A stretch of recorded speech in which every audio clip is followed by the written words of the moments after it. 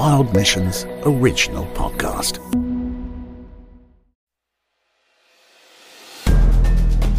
In Central and West Africa, wildlife crime and corruption was rampant, and yet not a single individual had ever been prosecuted. It's in these fragile landscapes where lions are on the brink of extinction, leopards are under threat, and other endangered species such as the western black rhino, gorillas, and elephants could soon disappear. So when a young activist discovered the lack of any real enforcement or action against wildlife crime in Cameroon, he began a journey to become the first NGO in the region to directly fight wildlife crime and corruption. Almost 20 years later, they now operate in 9 countries, and incredibly have helped arrest and jail over 3,000 wildlife traffickers in West and Central Africa. So in this episode, we'll explore how to fight wildlife crime and corruption, and how the wildcats of West and Central Africa need our help now.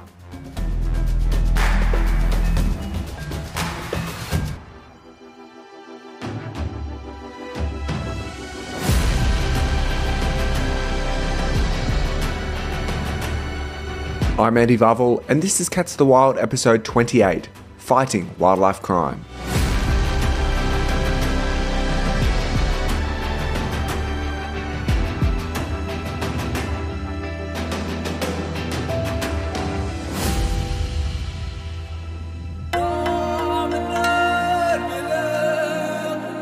Ophir Drury was born in Israel, and it's no surprise he ended up in the backroads of Africa. His family name, Drury, means my freedom, and as soon as he turned 18, he left for Africa seeking adventures, perhaps searching for his calling in life. I came to Africa as an adventurer and starting extreme journeys to explore Africa. And all this turned me into an activist. And in my extreme journeys of months in the bush at a time, I have seen wildlife, experienced wildlife, been a part of the landscape, and animals were a part of the landscape. And that instilled in me that passion for wildlife. As an activist, I was just traveling everywhere and trying to do good wherever I go, and trying to have a more meaningful interaction with my environment. So that led me to assisting humanitarian operations, to helping people in school, in their farms, to becoming a photographer and a journalist and trying to write about human rights issues from those places. I was just trying to take a break from writing about stoning of women in Nigeria and thinking that I'll cross the border to neighboring Cameroon and maybe, have a break, do something easy. And doing something easy was writing an article about the extinction of apes. I had a lead sentence from Jane Goodall that in 15 years we're going to lose chimps, gorillas, and other animals to the illegal trade in their meat, the bushmeat trade. So my idea was to just take 2 weeks, 3 weeks, write about it, write about the problem, direct people to those who are fighting against this dark prophecy, and then continue to go back to writing about human rights. And that's how I found myself in Cameroon. Cameroon is in West Central Africa, bordering Nigeria, Chad, and the Republic of Congo, to name a few. Biodiversity is rich there. It's often known as Africa in miniature, with mountains, savannas, rainforests, beaches, and deserts. It's home to forest elephants, the critically endangered western lowland gorilla, the Nigerian Cameroon chimpanzee, as well as the West African lion, leopard, serval, African golden cat, and caracal. So when I came to Cameroon, it was very easy to write an article to cover it. The illegal trade in great apes was rampant and it was quite open. So I volunteered in an ape sanctuary and wrote about how apes are so much similar to us, how they have feelings, it can be seen, how they're thinking creatures, how they're so much different than other things you've seen because they're so close to us. Then I went to the law enforcers, trying to be in the checkpoints, trying to see what's happening and seeing how much they are involved, the illegal trade itself, instead of enforcing the laws that existed to protect those apes. And so in my article, it was pretty clear that they are racing toward extinction because of the illegal trade in their meat, that there is a law to protect them and prevent this, But the same people who are in charge of enforcing the laws are the same ones who are actually running the trade to start with. So high complexity, high corruption, and the law that gives up to 3 years imprisonment to anyone who is even trying to carry this illegal trade has never been enforced, even once, because of corruption. So all this was very clear, and that's where I was basically trying to turn to the end of the article, where I'm looking for the light in the end of the tunnel, those who are fighting against all odds to enforce the laws, fighting against corruption, to make sure that these apes are protected and not racing towards extinction. At this point, Ophir had no intentions of starting an NGO to fight wildlife crime. He was just writing an article. But as he looked around at the NGOs operating in Cameroon, there were lots of workshops and seminars, but none of them were actually doing anything tangible, nor did they even want to whisper the word corruption.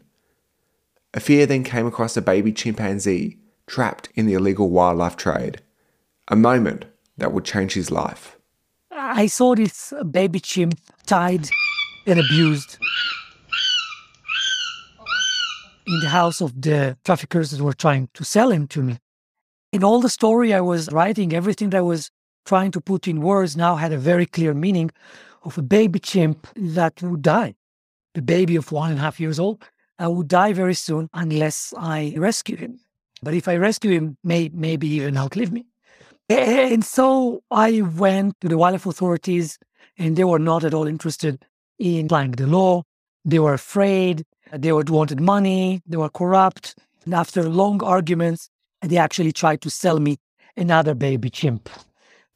That night, Ophir went back to his motel room, and he absolutely knew he had to do something to save that baby chimpanzee. This was Cameroon in 2002. There's no wildlife rescue organisations or governments or zoos to help. Without Ophir's help, this baby chimpanzee would die.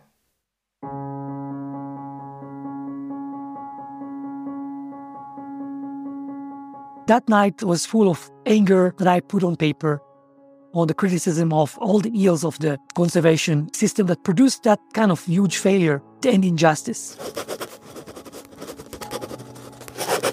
And after a while, I started writing what I was thinking I would find, what I was thinking I would actually write as an ending to my article. Who are those guys that I imagine fighting against all odds to save apes from extinction? I ended up writing a draft of what needs to happen, an NGO that will be based on activism, fight corruption to get the law applied, work on undercover investigations to find the bigger traffickers and those corrupt officials, an NGO that will be an enforcement NGO that will actually go to the field with the police officers to not just make the arrest, but actually control them for corruption, because we will not work with a corrupt system to arrest those traffickers. And that will follow up cases in court and fight corruption in court and be very much hands-on to the prison system to verify that prisoners are actually there and not bribing their way out. And the following day, I went back to the wildlife officials and said, just give me the book of law. I will go to the traffickers myself if you are afraid and you're reluctant to do so. And basically, I was bluffing them to make them think as if I'm part of a big, new international NGO that is fighting the law, fighting the corruption to get the law applied. And it worked. And that's how I rescued this baby chimp. And I named him Future because that's what I wanted to give to him. That night, Ophir not only gave Future a future, but provided the hope of a future for so many other animals in West and Central Africa. With no money, no officers, no vehicles, and just a bunch of volunteers, Ophir started work to turn his writings into reality, to start a new NGO to fight wildlife crime in West Africa. From the day that I wrote Everything We Do, I knew it was possible. I knew it was a serious fight. I knew that I have to spit blood for it to happen, but I knew it is possible. And there was resistance from everywhere.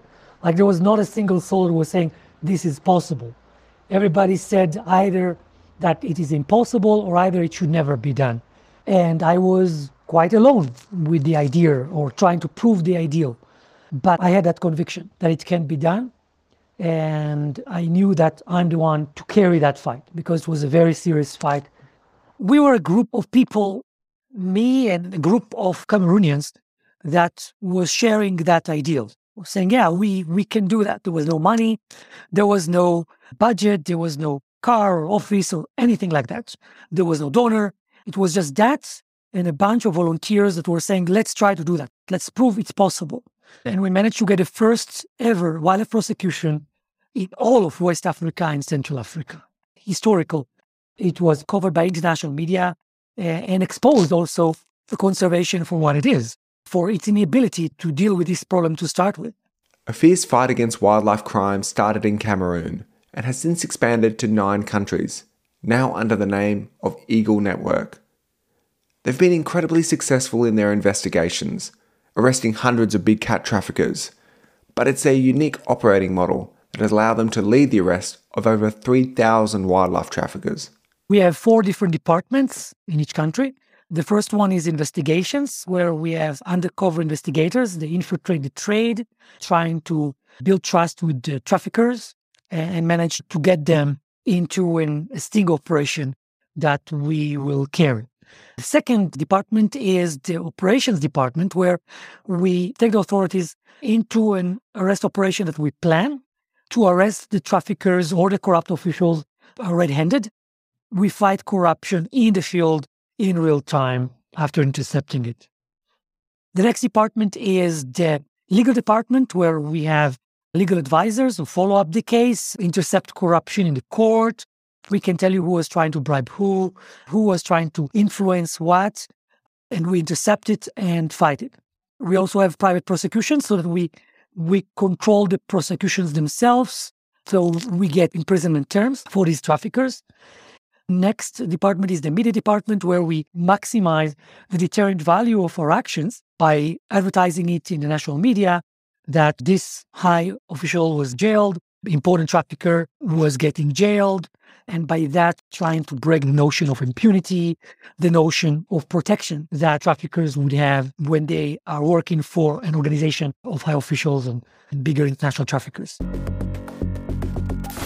In a report by the Global Financial Action Task Force, it's estimated the problem of illegal wildlife trade is worth something in the region of $260 billion annually. Africa is in a crisis that few would have anticipated, at least not to the extent to which it is impacting the most visible symbols of conservation, the continent's iconic species.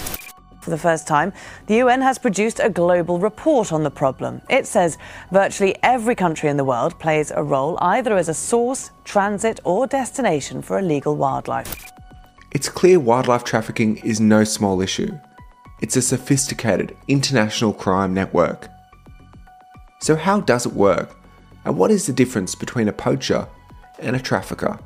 It works like any other crime. There's organized crime component to it. There's links to other forms of crime, like the drugs trade, arms trade, trafficking persons, all of them. So when you are kind of like forgetting about wildlife for a second and thinking about crime, then you understand it better. And like any other crime, it doesn't start with a pusher in the street. It doesn't start with the small guys. It starts from up. That's where the empires are being built. There are those who are generating what's happening down.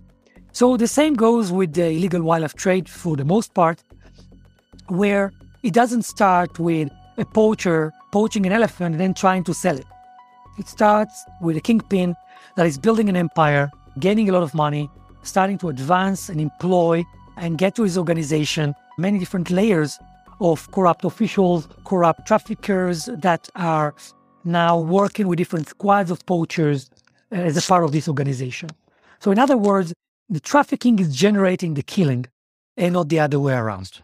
Another important misconception, just as the confusion between poachers and traffickers, is the misconception of the demand-supply dichotomy, where you're thinking that there is a fixed demand somewhere for ivory in China, let's say, and that is what is generating the killings now. Well, in fact, international organized crime has mostly one foot in Asia and one foot in Africa as the same organization. And the same organization that is generating the killings is the same one who is now propagating the demand, working on the demand by supplying it to many other outlets, and even marketing completely new products from wildlife, as we have seen ourselves from insights from our own arrest operations. And when we carry the investigations in Africa, we collaborate several times with Asian NGOs and authorities in trying to complete the investigations, get more arrests over there, sometimes assisting prosecutions in Asia. That has to be done more and more if we are to actually really effectively tackle the problem. As you might imagine, the work Afia and his team does is incredibly dangerous. Their third core value as an organisation is courage. And I quote, "This value is a necessity for our risky daily work and stems from deep passion and a sense of purpose that comes from fighting for a just cause. But this value also applies for moral courage. The courage to do and say the right thing even when it's unpopular or leads to conflict. Change is friction. Friction is conflict. An activist fight is therefore abundant with conflict." There's dangers and threats all the time. This is a part of activism and definitely part of enforcement work. We have physical threats, we have legal threats, political threats. It's very common for people that are put in jail to say, well, I get out, I kill you. We have activists that were shot. We have activists that were kidnapped.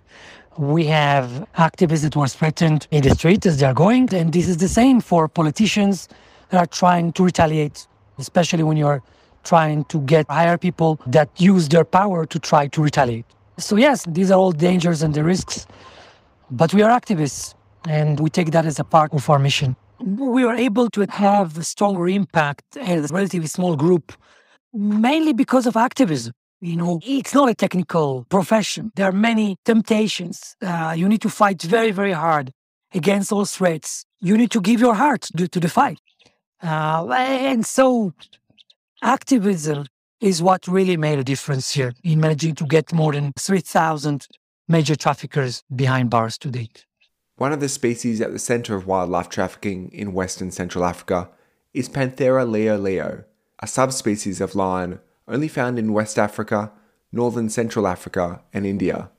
This population of lions is geographically isolated, and it's thought there are less than 250 mature individuals left in the wild. It's a very sad story, as we have dwindling populations in West and Central Africa. And yet, in the last 2 years alone, we had several wild trafficking arrests of lion skins and claws and teeth traffickers arrested with it. And then we have such an arrest operation seeing 2 lion skins, 5 lion skins. It is shocking to understand that these are the last of the last, and how harmful it is to have such a specialized illegal trade risking lions. The illegal trade in lion skins is very much connected to the illegal trade in leopard skins, which is more common because there's more leopards, but definitely this is risking lion populations. And when we see that and when we stop it, we know that we stop an entire operation that is generating the killings of lions. But we also know that there's so much that we don't arrest, so much that we don't know. This is the nature of crime. For every trafficker we arrest, there is many more that are specialized, that are trafficking lion skins, that are risking the last of the last lion populations of West and Central Africa.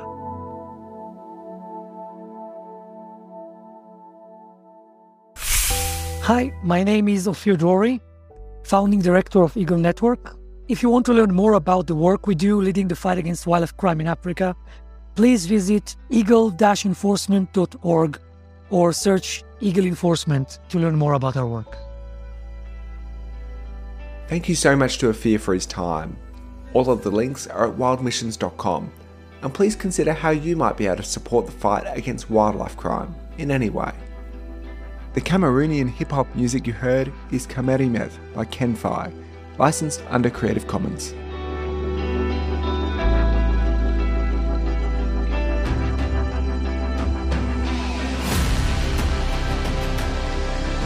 Cats the Wild is created by me, Andy Varvel. Theme music is by Score Squad. Other music and sound effects from Envato.